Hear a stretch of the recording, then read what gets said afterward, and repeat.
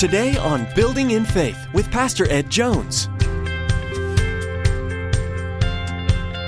Building in faith. To receive the grace of God and to utilize it wherever we are in the journey. The crises are a part of life.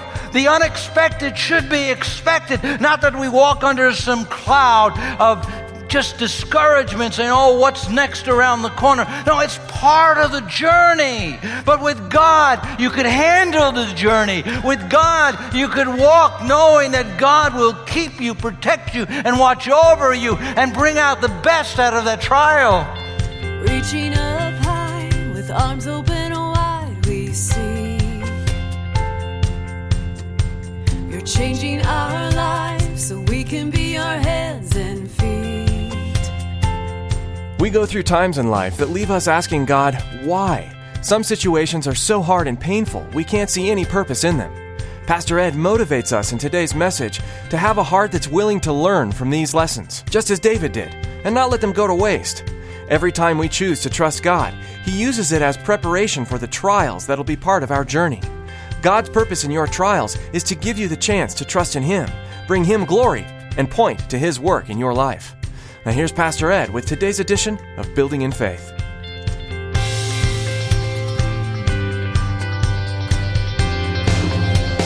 Building in faith. You see, dishonesty leads to disgrace. In chapter 21, again, guess where David goes? Well, let's read the text, verse 10 of chapter 21. That day, David fled from Saul and went to Achish, king of Gath. Oh, remember Gath.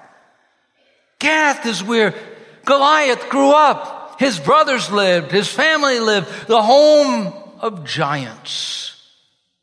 The house of the enemy. David, what are you doing in the enemy's camp? Oh, no. Don't be so quick to judge him. We've been there too. David had been mistreated in the house of God by the people of God. An offense was taking root in his heart, and he ran to the enemy's camp. There are times you've been hurt and hurt deeply, and you want to run out of church.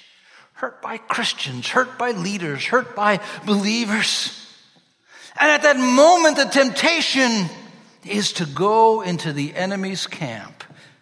Maybe you're sitting down at that bar stool and you're just drinking. Somebody's going to listen to you and not judge you.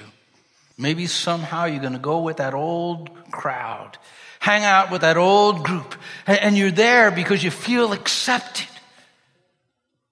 Don't go to the enemy's camp. David's going to go to the enemy's camp, and there he's going to stay. Not for long, because God will see to it that he's not too comfortable. Now, just picture, it is so humorous. David has Goliath's sword. Now, Goliath's 9'6". Those Jews in that day weren't so tall. Maybe he was 5'5" or 5'6", David. I don't know, maybe 5'10", the most. Could you picture him dragging that sword? Do you think no one would notice that huge sword in the town of Gath? You know, there he is taking that sword, and he's going into the town with it. That sword looks familiar. There's none like it, you know. It's Goliath's. And all of a sudden, David, who had planned to go incognito, is the talk of the town. The word gets back to Achish. And watch the sham that leads to shame. In verses 12 to 13, David took these words to heart and was very much afraid of Achish, the king of Gath. So he pretended to be insane in their presence. While he was in their hands, he acted like a madman, making marks on the doors of the gate, letting saliva run down his beard. He pretends to be something he isn't, an idiot. He acts like someone who's out of his mind. Yes, I'm sure he would have won an Academy Award for the part that he played. He escaped. But that wasn't the part that God had ordained for him. He was out of character. Look at David on the battlefield with Goliath. I come against you in the name of Yahweh with confidence and faith. Look at him in the city of Gath, scratching at the door, saliva running down his beard, acting like a madman. When we go into the enemy's camp, we act like the insane.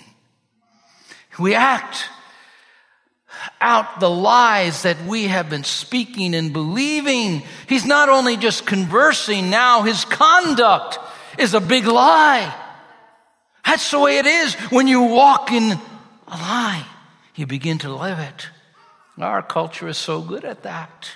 I mean, everybody's doing it. I'm tired of hearing that. I'm tired of hearing everybody except you Christians. You know, I read a story about Jeff Collins. Jeff Collins loved to eat garlic. And he would take clumps of garlic and just eat a clove of that garlic. Now, he didn't want to offend his wife. And so when he would eat the garlic, he gave some to her. And so she ate the garlic. And because both of them ate the garlic, they couldn't smell the garlic on each other. And so they weren't offensive to each other. Sort of what our culture's doing.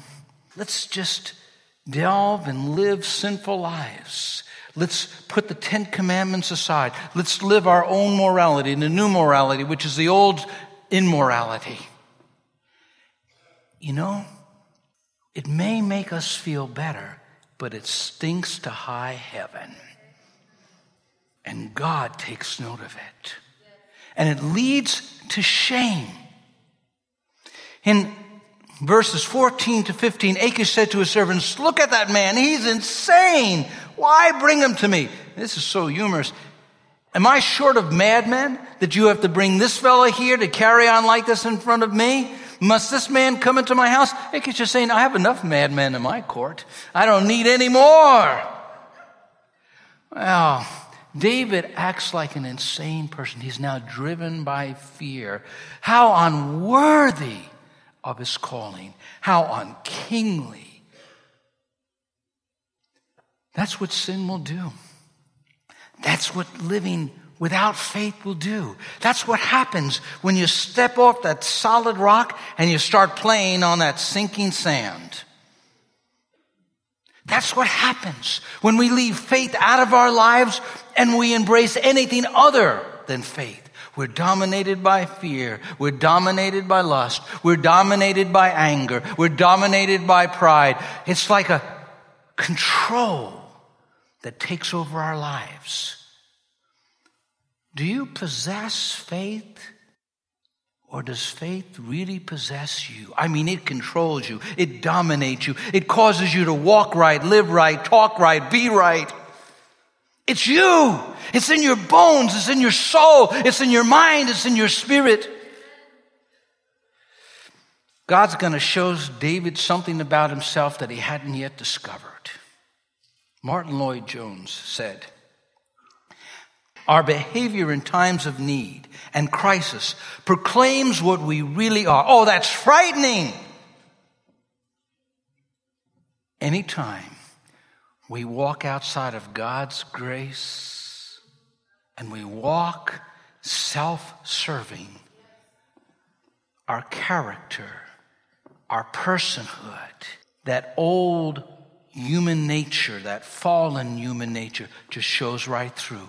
Our salvation, our deliverance, our strength is in Christ. In Christ alone I stand.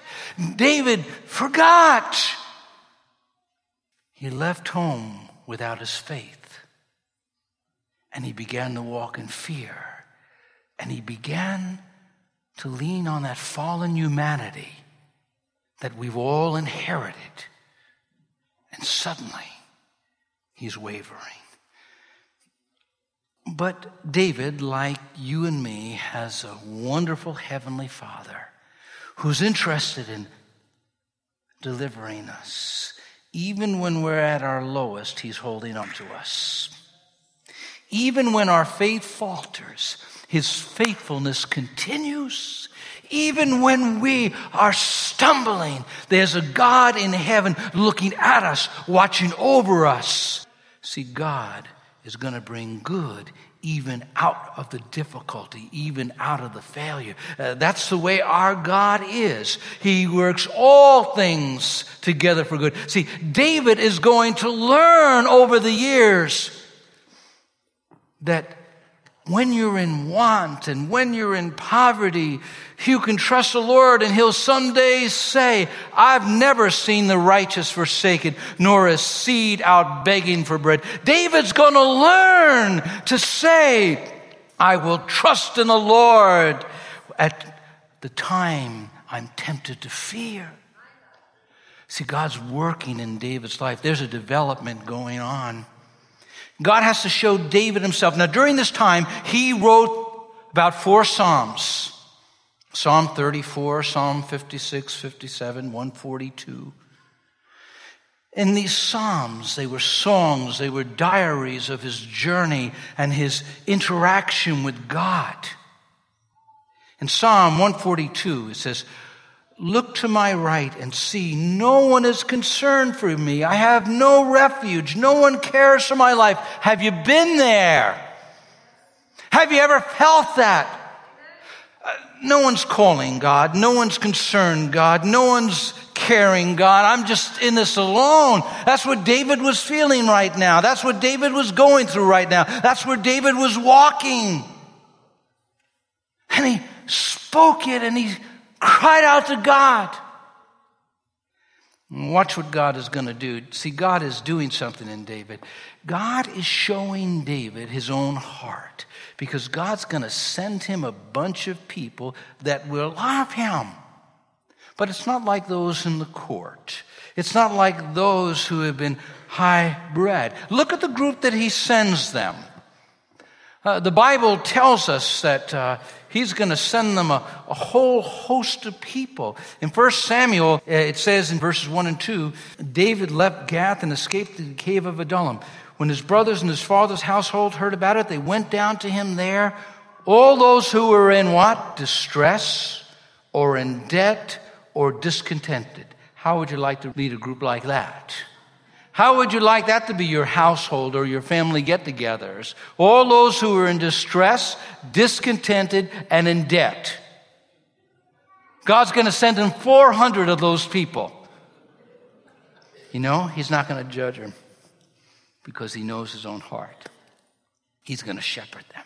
And they're going to become some of his mighty men. They're going to become an army that delivers the Jewish people from the oppression of the enemy. They're going to rise above their discontentment. They're going to rise above their debt. They're going to rise above their discouragement. See, David is going to teach them that strength and strength alone is found in God. Now, there's a contrast set in this passage of Scripture, because there's a man who's getting closer and closer to God, even in his failures. That's David, because he's learning from his failures. His failures are becoming like stepping stones of triumph as he gets closer to God. But there's another man by the name of Saul, who has silenced the voice of God, who has purposely closed his eyes to the red flags that God has put up over and over again on the journey. And his name is Saul. You see regression in Saul. Watch Saul said, why have you conspired against me, you and the son of Jesse? Now he's speaking at this moment to the priest. What had happened was Doeg the Edomite was there when David was lying to Ahimelech. And what happened at that moment was Doeg heard the conversation, and Saul is just overcome with all of these emotions and feelings, and he feels like there's a massive conspiracy against him. When we don't have security in God, it's a dangerous place. Saul had forgotten about God, and Saul is walking in insecurity. Listen to verses 13 in chapter 22. You can turn to it as well. Saul said to him, "Why have you conspired against me, you and the son of Jesse, giving him bread and a sword and inquiring of God for him, so that he has rebelled against me and lies in wait for me as he does today?" I mean, he's paranoid. Saul is literally paranoid. That's what sin will do to you.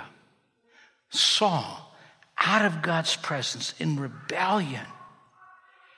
And he's going to kill all of the priests because he reads into a situation, a conspiracy that isn't there. But Doeg wants some more brownie points. He wants in with the king. He wants to move up in the hierarchy. And Doeg gives all the facts accurately. Oh, Ahimelech gave him bread, gave him the sword. He even inquired of God for him, confirming in Saul's heart the conspiracy. And Saul passes an order to the soldiers: kill them. The soldiers wouldn't budge. Yes, they were loyal to Saul, but they were more loyal to God. It's a real difficult thing to work for a paranoid boss. To work in a situation where someone is constantly looking over their shoulders, constantly worried about their situation, constantly undermining their workers. Some of you are in that type of environment. Some of you know what I'm talking about. Some of you have been there, done that, and you know that experience. And it's torture to go to work. It's torture to get up in the morning and to go to your place of employment. That's the time you have to just trust in the Lord. David is going to be an example of someone who listens to God. Listen to what happens in Saul's life. He's ignoring God completely. The soldiers are those red flags that are saying, don't kill the priests. They're innocent. He's not going to listen to them. He's obsessed with destroying David. He's captivated by his sin. Here's the contrast. Look at David. You see progression. Even when David hits his lowest, God's there to pick him up. God's there to teach him. Listen to David. You see the progression. In verses 22 to 23, David is talking to Abiathar. He's escaped. He had been one of the priests. He's the one who does escape. That day when Doeg the Edomite was there, I knew he would be sure to tell Saul, and I'm responsible for the death of your whole family. There's a difference. Mark it. Remember it. David, when he sins and God speaks and convicts, confesses it. In part, he was responsible for the murder of those priests because he had lied and he recognized his responsibility. Saul's off his rocker. Saul's insane. And he confessed, I'm responsible. When Doeg was there, I had a check in my spirit. I knew he was going to go talk to Saul. Hasn't that happened to you? Hasn't the Holy Spirit come to you at times? And he said to you, make that phone call. And you just got occupied in other things. And you didn't make the phone call. And that person needed to hear from you. Hasn't that happened to you? You said something, and as soon as it left your mouth, you knew it was the wrong thing to say. But you didn't say a word. You could have apologized. But it was like an atomic bomb that had an impact on someone's heart and soul and mind. That time that you just knew you had to go and speak to someone, but you got occupied. And like David, you didn't listen to that still small voice. David's learning. He's learning. He's learning. He's going to hear God's voice, and he said, forgive me to Ahimelech. There's a contrast here too. What did Doeg get out of church? Maybe he was there for political reasons. Maybe he was there to climb the ladder in Saul's court. But Doeg didn't come out better at the end of the day. We need to prepare for the crises that are a part of the journey. They're a part of our life. They're a part of the walk. They are there. And they test us and they try us. Don't allow those lessons to be wasted and lost. That's what's happening in David's life. He's valuing them. He's utilizing them. He's learning from them. He's making songs of praise and songs of prayer out of those experiences. Watch the difference between Saul and David. Here's the difference. Saul, in his presence, you're in danger. There's a contrast in his words. Saul speaking to the priest, it says, your life, you're going to die. Listen to what David said. Then David said to Abiathar, stay with me, don't be afraid. The man who's seeking your life is seeking mine also. You will be safe with me. David's a safe person to be around. Saul's a dangerous person to be around. One is regressing, the other is progressing. There's a change happening in Saul. There's a change happening in David. David's experienced the grace of God, and he will be a conduit of the grace of God to those who are discouraged and dead and discontented. He'll teach them that God is the God that will never leave them and forsake them. He'll teach them that God is with them when they walk through the valley of the shadow of death. He'll teach them that God is our fortress and our tower, that God is our supplier, that God is the one that we derive strength from, that God is our hope, that God is our help, that God is our deliverer. They're going to be lifted up and become the mighty man of Israel.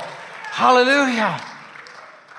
You and I have the responsibility to receive the grace of God and to utilize it wherever we are in the journey. The crises are a part of life. The unexpected should be expected. Not that we walk under some cloud of just discouragements and, oh, what's next around the corner? No, it's part of the journey. But with God, you could handle the journey. With God, you could walk knowing that God will keep you, protect you, and watch over you and bring out the best out of that trial. And Jerry Bridges said, though the power for godly character comes from Christ, the responsibility for developing and displaying that character is ours. Someday, David, you're going to sit on a throne. Someday, David, you're going to impact all of Israel. Someday, Christian, God has a throne for you to sit on. You're a joint heir with Jesus Christ. You will reign with him forever and ever and ever. And he's preparing you for that day when you will rule and reign even over the angels. That's what God has this journey for. God, why the trial? Why the crisis? Why the pressure? Why all of these things? So that you might trust, so that you might believe, so that you might hope, so that you might see, not with natural eyes, but with spiritual eyes, that you, like David, might walk in faith and be possessed by faith and be possessed by your trust in God. Hallelujah. Hallelujah, Lord.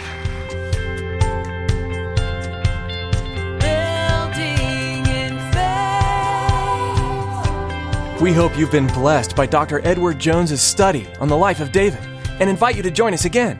In the meantime, we'd love to keep in touch with you. Our phone number is 845-462-5955. We're here to join with you in prayer for whatever is going on in your life or to answer any questions you may have about how you could have a personal relationship with Jesus Christ. That phone number again is 845-462-5955. Be sure to check out our website as well at buildinginfaithradio.com. There, you'll find messages from previous series available to encourage you in your walk with Jesus. We know that God is using the Building in Faith radio ministry to spread the good news of the gospel, but we encourage you to not let this be your only source of spiritual guidance. Reading the Bible, prayer, and fellowship with other believers are extremely beneficial to anyone who wishes to grow closer to God. By getting plugged in with a local church, you'll also be able to bless others around you by sharing your unique gifts. If you're in the Poughkeepsie, New York area and don't have a church family, we welcome you to join us here at Faith Assembly. For location information, service times, and a calendar of other great upcoming events, visit our website at buildinginfaithradio.com and click on Back to the Home page. That's all the time we have for today. But join us next time right here on Building in Faith Radio as Pastor Ed shares more from the captivating life of David. Your word restores.